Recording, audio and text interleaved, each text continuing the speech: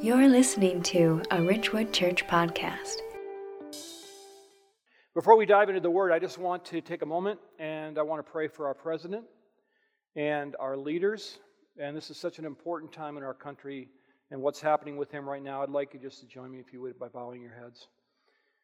God, I just come before you and lift up President Trump to you and the First Lady. God, I pray that you would heal him. I pray that you would give his doctors wisdom as they treat him. I pray, God, that you would speak to him through this, draw him to yourself.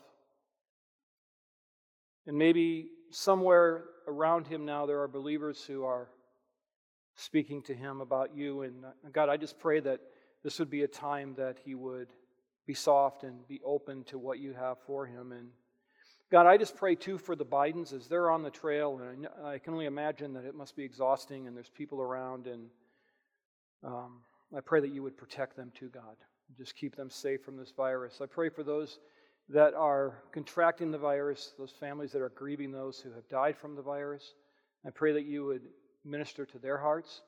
I pray that you would eradicate this virus, God. I pray that you would enable researchers to come up with a vaccine soon so that more lives can be saved.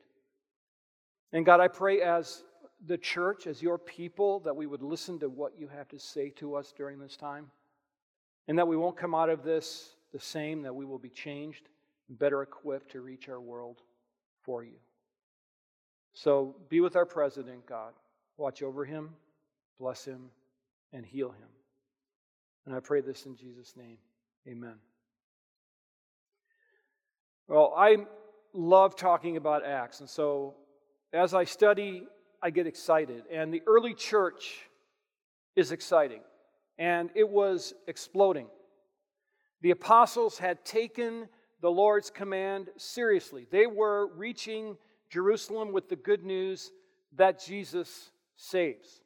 And Acts 6-7 gives us a progress report of sorts as to what's happening there. So Acts 6-7 is this. And the word of the Lord. Let me catch up because the screen's not on. Just leave it, guys. It's okay. I just had to find myself here. And the word of God continued to increase, and the number of disciples multiplied greatly in Jerusalem, and a great many of the priests. These are ordinary, well-meaning priests who just converted by the gospel became obedient to the faith.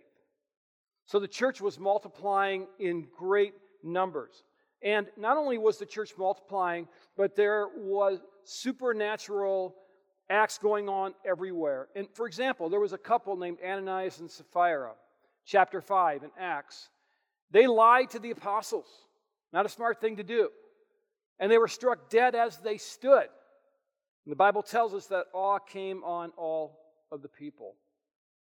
And so there were these supernatural healings happening. God was working. And in Acts 5:16, we see this. And people also gathered from the towns around Jerusalem, bringing the sick and those afflicted with unclean spirits.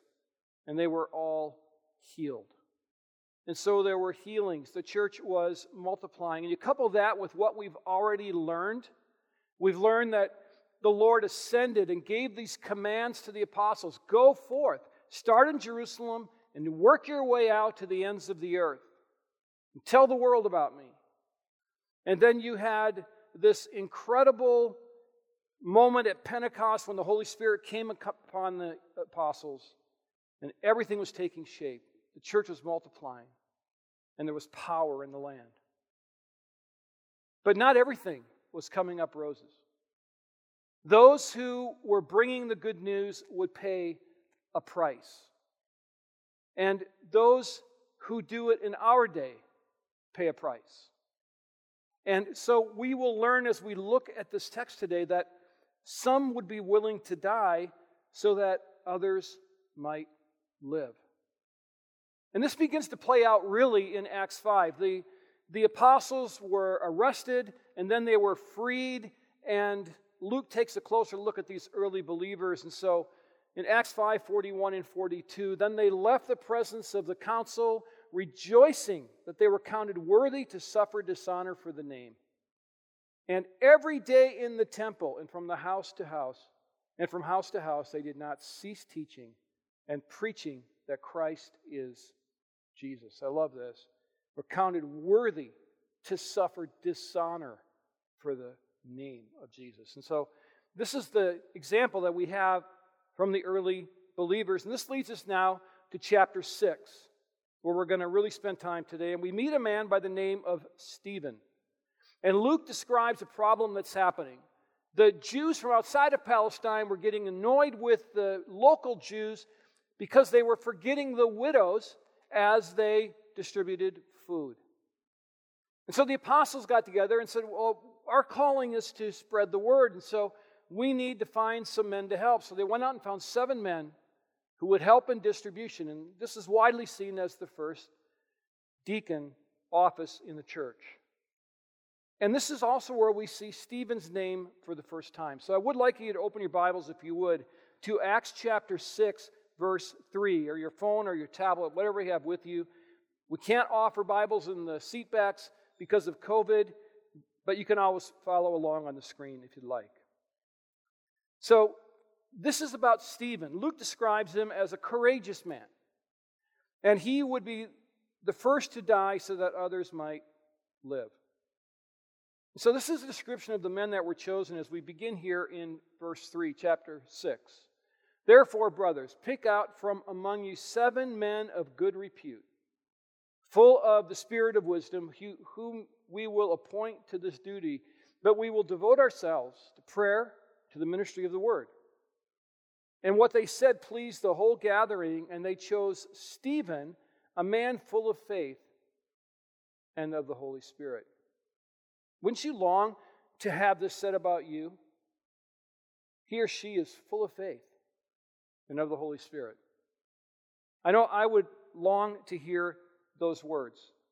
And that's exactly the kind of person that Stephen was. And so that's what makes the story so gripping, because here's a man that was totally devoted to Christ, so well respected by everyone around him, yet he would be the first to die that others might live. He is the first Christian martyr. And so we see this amazing example, and here's proof to you and me as we begin that sometimes your faith will put you in harm's way. It's just unavoidable, and I think you and I can tell that things are shifting and changing. And for the first time as I wrote those words down, I thought, wow, this is no longer a future proposition, that faith can put us in harm's way. And so you have to decide, are you going to plant your flag in the world, or are you going to plant it with Christ? Stephen decided to plant it firmly with Christ. And so he did suffer, but he stood strong. Now in verse 8, the Bible tells us he's doing signs and wonders, and that's really when the trouble started. So if you look with me now at 12 through 15, the religious establishment wanted none of his gospel message. Verse 12, and they stirred up the people and the elders and the scribes, and they came upon him and seized him and brought him before the council. And they set up false witnesses who said, this man never ceases to speak words against this holy place and law, for we have heard him say that Jesus of Nazareth will destroy this place and will change the customs that Moses delivered to us.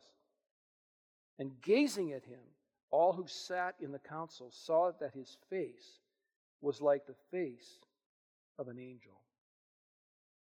And you'll see as we go through these accusations that are being thrown at Stephen, as Stephen is being martyred, that there's a lot of parallels between Stephen and Jesus.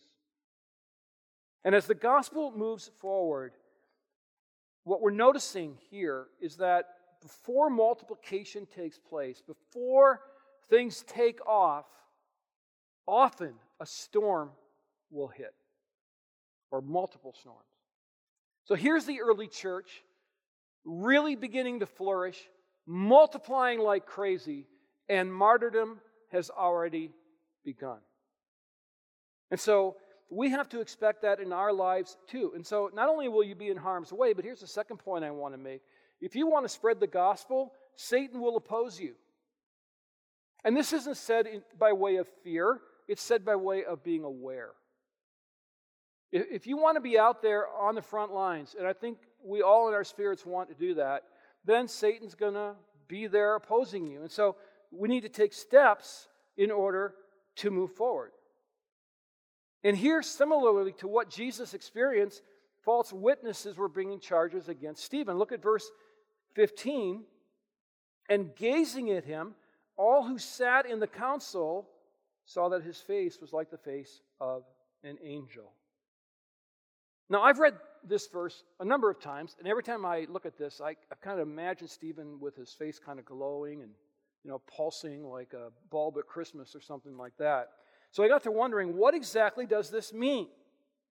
What does it mean that Stephen was having a face like an angel? What it means is he was walking with God. It means that the Holy Spirit was evident. And I love this quote here by F.F. Bruce. This was not the mild, gentle look that is often seen in paintings of angels. Not the fierce look of an avenging angel, but a look that told of inspiration within.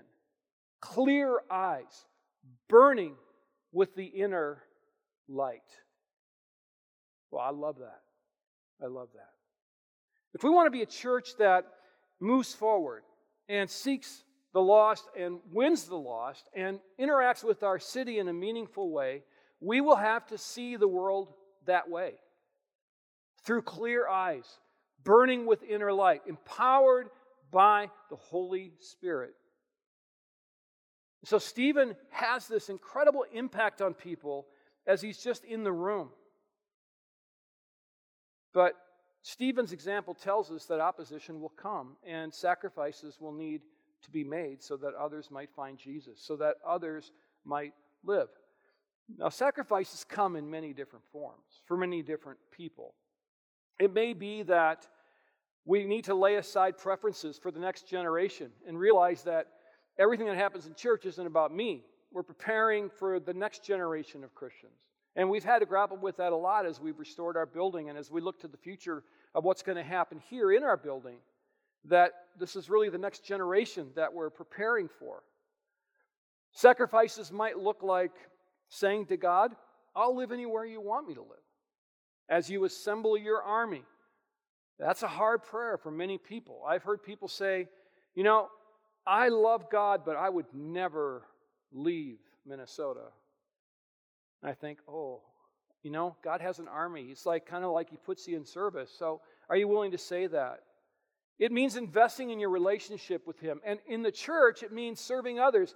It might mean mentoring someone and just spending time over coffee and investing that time and sacrificing some of your comfort. It might mean reaching out to someone who's elderly that needs help, that needs just a loving hand, or taking the time to humble yourself and get wisdom from that person.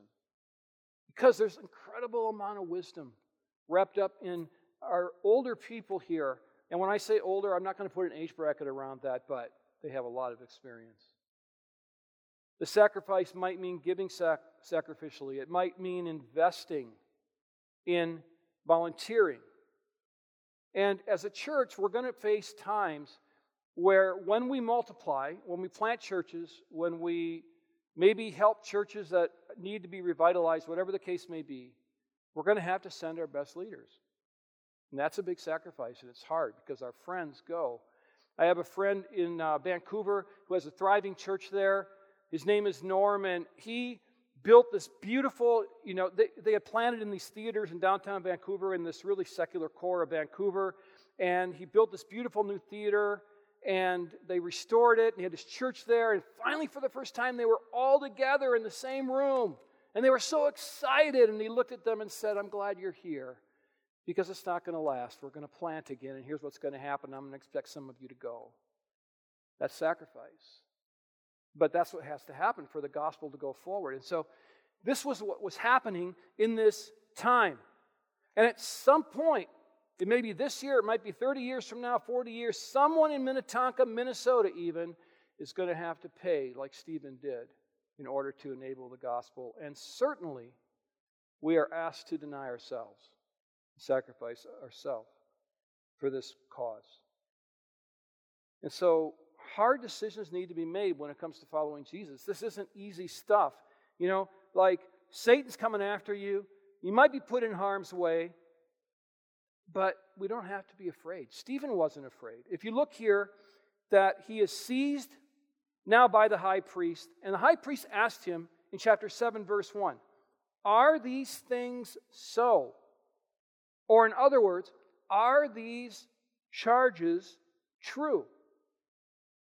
And that triggers this long sermon that takes us almost all the way through chapter 7. The basic theme of the sermon is that the Jewish people have rejected Christ as Messiah, and then he turns the tables on his accusers, and he tells them, I'm not the one who's disobeying God. You are. And he's in trouble. But he said what God wanted him to say. These are truthful words, and we see the sermon culminate here and rile up the crowd in 7:51 through 53. So look at those verses for a moment. Here's what he says. You stiff-necked people, uncircumcised in heart and ears, you always resist the Holy Spirit. As your fathers did, so do you. Which of the prophets did your fathers not persecute?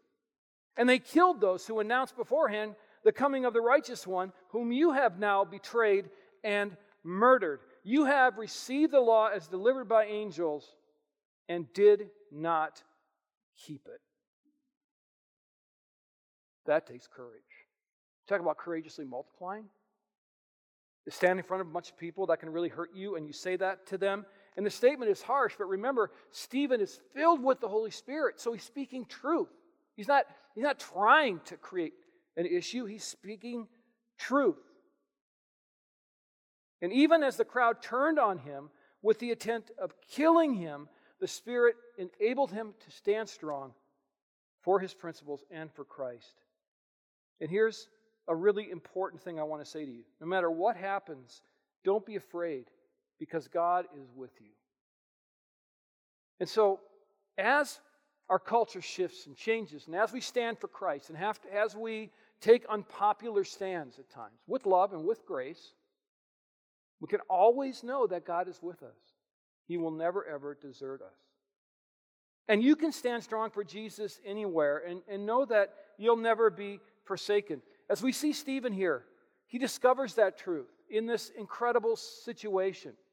As the stones begin to fly, he looks up, and what does he see? He sees his protector there. Look at 7:54 through 60. And now they heard these things and were enraged, and they ground their teeth at him. But he, full of the Holy Spirit, gazed into heaven and saw the glory of God, and Jesus standing at the right hand of God. And he said, Behold, I see the heavens opened, and the Son of Man standing at the right hand of God. 57, but they cried out with a loud voice and stopped their ears. They stopped listening, and they rushed together at him. And when they cast him out of the city and stoned him. And the witnesses laid down their garments at the feet of a young man named Saul. We'll talk about that in a moment. And as they were stoning Stephen, he called out, Lord Jesus, receive my spirit. You see the parallelism with Jesus here? And falling to his knees, he cried out with a loud voice, Lord, do not hold this sin against them. And when he had said this, he fell asleep. The first martyr. What grace. What incredible power that God gave him, and that power is available to you and to me. And he looks up and he sees Jesus standing at the right hand of God. What does that exactly mean? Scholars have debated that. This is what they do. They have conferences and they talk about stuff like this. And there's a whole lot of different ideas, but I think the one that makes the most sense is that this is an indication that a new way of accessing God was now at play. Jesus was the one that accessed salvation. He was the pathway to salvation. So he's welcoming believers. He's welcoming his servant. People of all races and all nations were now welcome to take part in the gospel. A new day had come, and specifically, this was no longer a Jewish proposition, it was a Gentile proposition as well.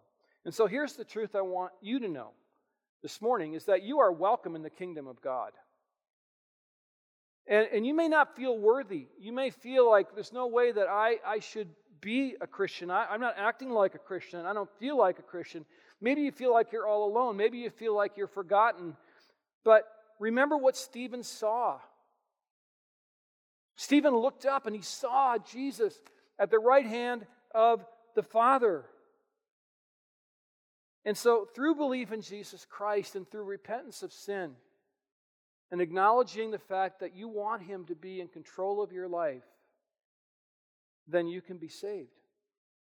And heaven is there for you. But it's only through Jesus. And so I want you to know that even though Stephen experienced incredible physical suffering, and we experience suffering in this life, that the hope for us is Jesus, and ultimately the hope is heaven.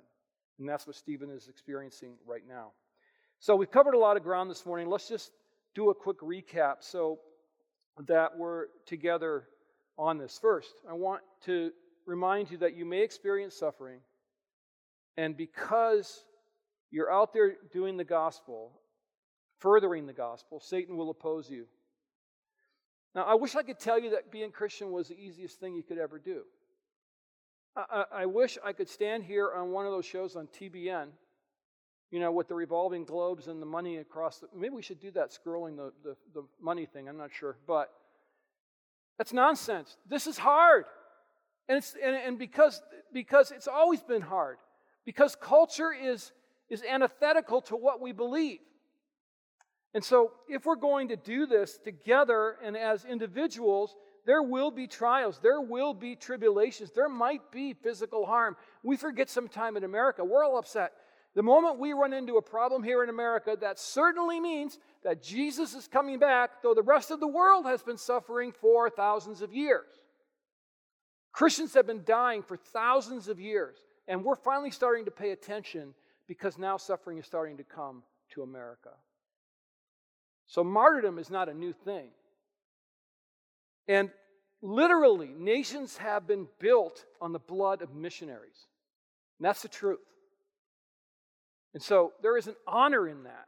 Remember, we talked about that. These believers were honored to suffer for the name. And there's hope in that. And so remember that your reward is in heaven, and it's worth it. Second, don't ever forget that God is with you. You're not alone. Stephen was never alone. If you were watching from a distance, you might have thought, he's alone. But he looked up and he saw Jesus. Jesus was with him the whole time. And so don't ever wonder if God cares about you or if He sees you or if you're good enough for Him. He will always be with you. And also remember that Satan is no match for him. You don't have to be afraid, but you do need to be aware. There are spiritual forces at work. And finally, I'm going to repeat this because it's important. So second time around, you are always welcome in the kingdom of God. Don't waste your life searching for temporal happiness. Don't go after money and power and prestige, comfort, because the kingdom of God is waiting for you. That's your destination. That's where you belong. And Stephen was just a man. I mean, he was human like you and me. He was full of the Holy Spirit. He was sold out to the mission. God used him to usher in a new era of salvation for Jews and Gentiles. And he's a living example of a man who ran into this idea that before multiplication happens, storms hit, Satan attacks.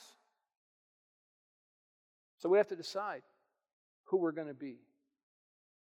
I know that He has plans for you. I know that when you abide with Him and in Him, He will show you those plans that He has for you. And there's one more verse I want to show you just to understate that point. I want you to look at or underline that point. Look at chapter 8, verse 1. And notice who's overseeing Stephen's death. And you saw this in the passage before as well. Saul approved of his execution. That's Paul. That's the greatest evangelist that ever lived. And look, he's there killing Stephen. He killed Christians. He's running the operation. And you don't think he can use you? I look at this and I think, yeah, I feel shame sometimes, and sometimes I don't feel worthy. But Paul. And the gospel is spreading, and he's designed you to play a role in that. And sure, your mettle's going to get tested, but you can pray for strength. You can pray for endurance. You can pray for energy. We need to come together. This is why it's so important to gather when we can, because we need each other. And we need to pull strength from each other, because ultimately, God is going to ask us to die to self in order that others might live. We're going to do communion, but let's just pray quickly first. God, I just thank you for this example of a man named Stephen who was just like us. He's just a guy who was serving and had this reputation and was willing to tell the truth. And I just pray that I could be that kind of a man, and when the pressure's on, that I would react like you did, God. And so help us to know what our role is, and help us to be able to say to you, whatever you want from me, I'll give it to you. And I pray this in Jesus' name. Amen. Thank you for joining us on the Ridgewood Church podcast. For more faith-based resources or information about Ridgewood Church, visit us at myrwc.org.